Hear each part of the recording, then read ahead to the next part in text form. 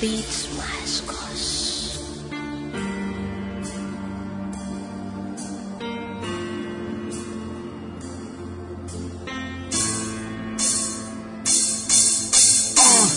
Recebi uma mensagem no Facebook que dizia: Massa, tô curtindo teu novo look.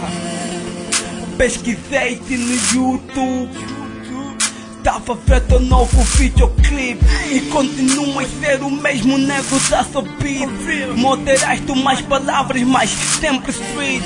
Dou-te os meus parabéns, Master Friend.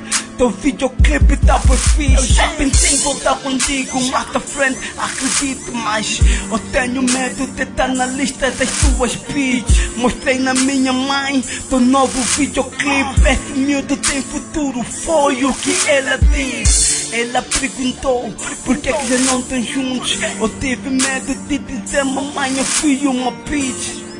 Eu estava a ver as tuas beats, agora estás a pensar. Deixaste de ser humano, agora és o avatar. Sei que não vais acreditar, mas aquelas minhas primas agora já são teus fãs.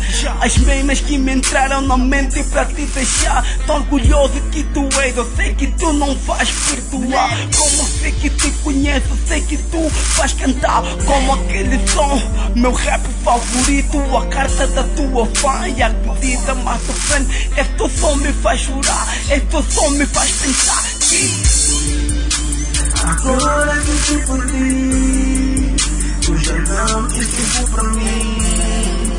Eu só tenho que me contentar em baixar o teu som e ouvir. Agora que te perdi, tu já não tens tempo pra mim.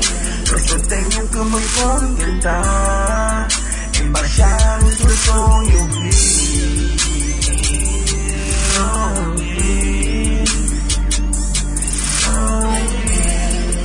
Eu só tenho que me contentar em baixar o teu som e ouvir.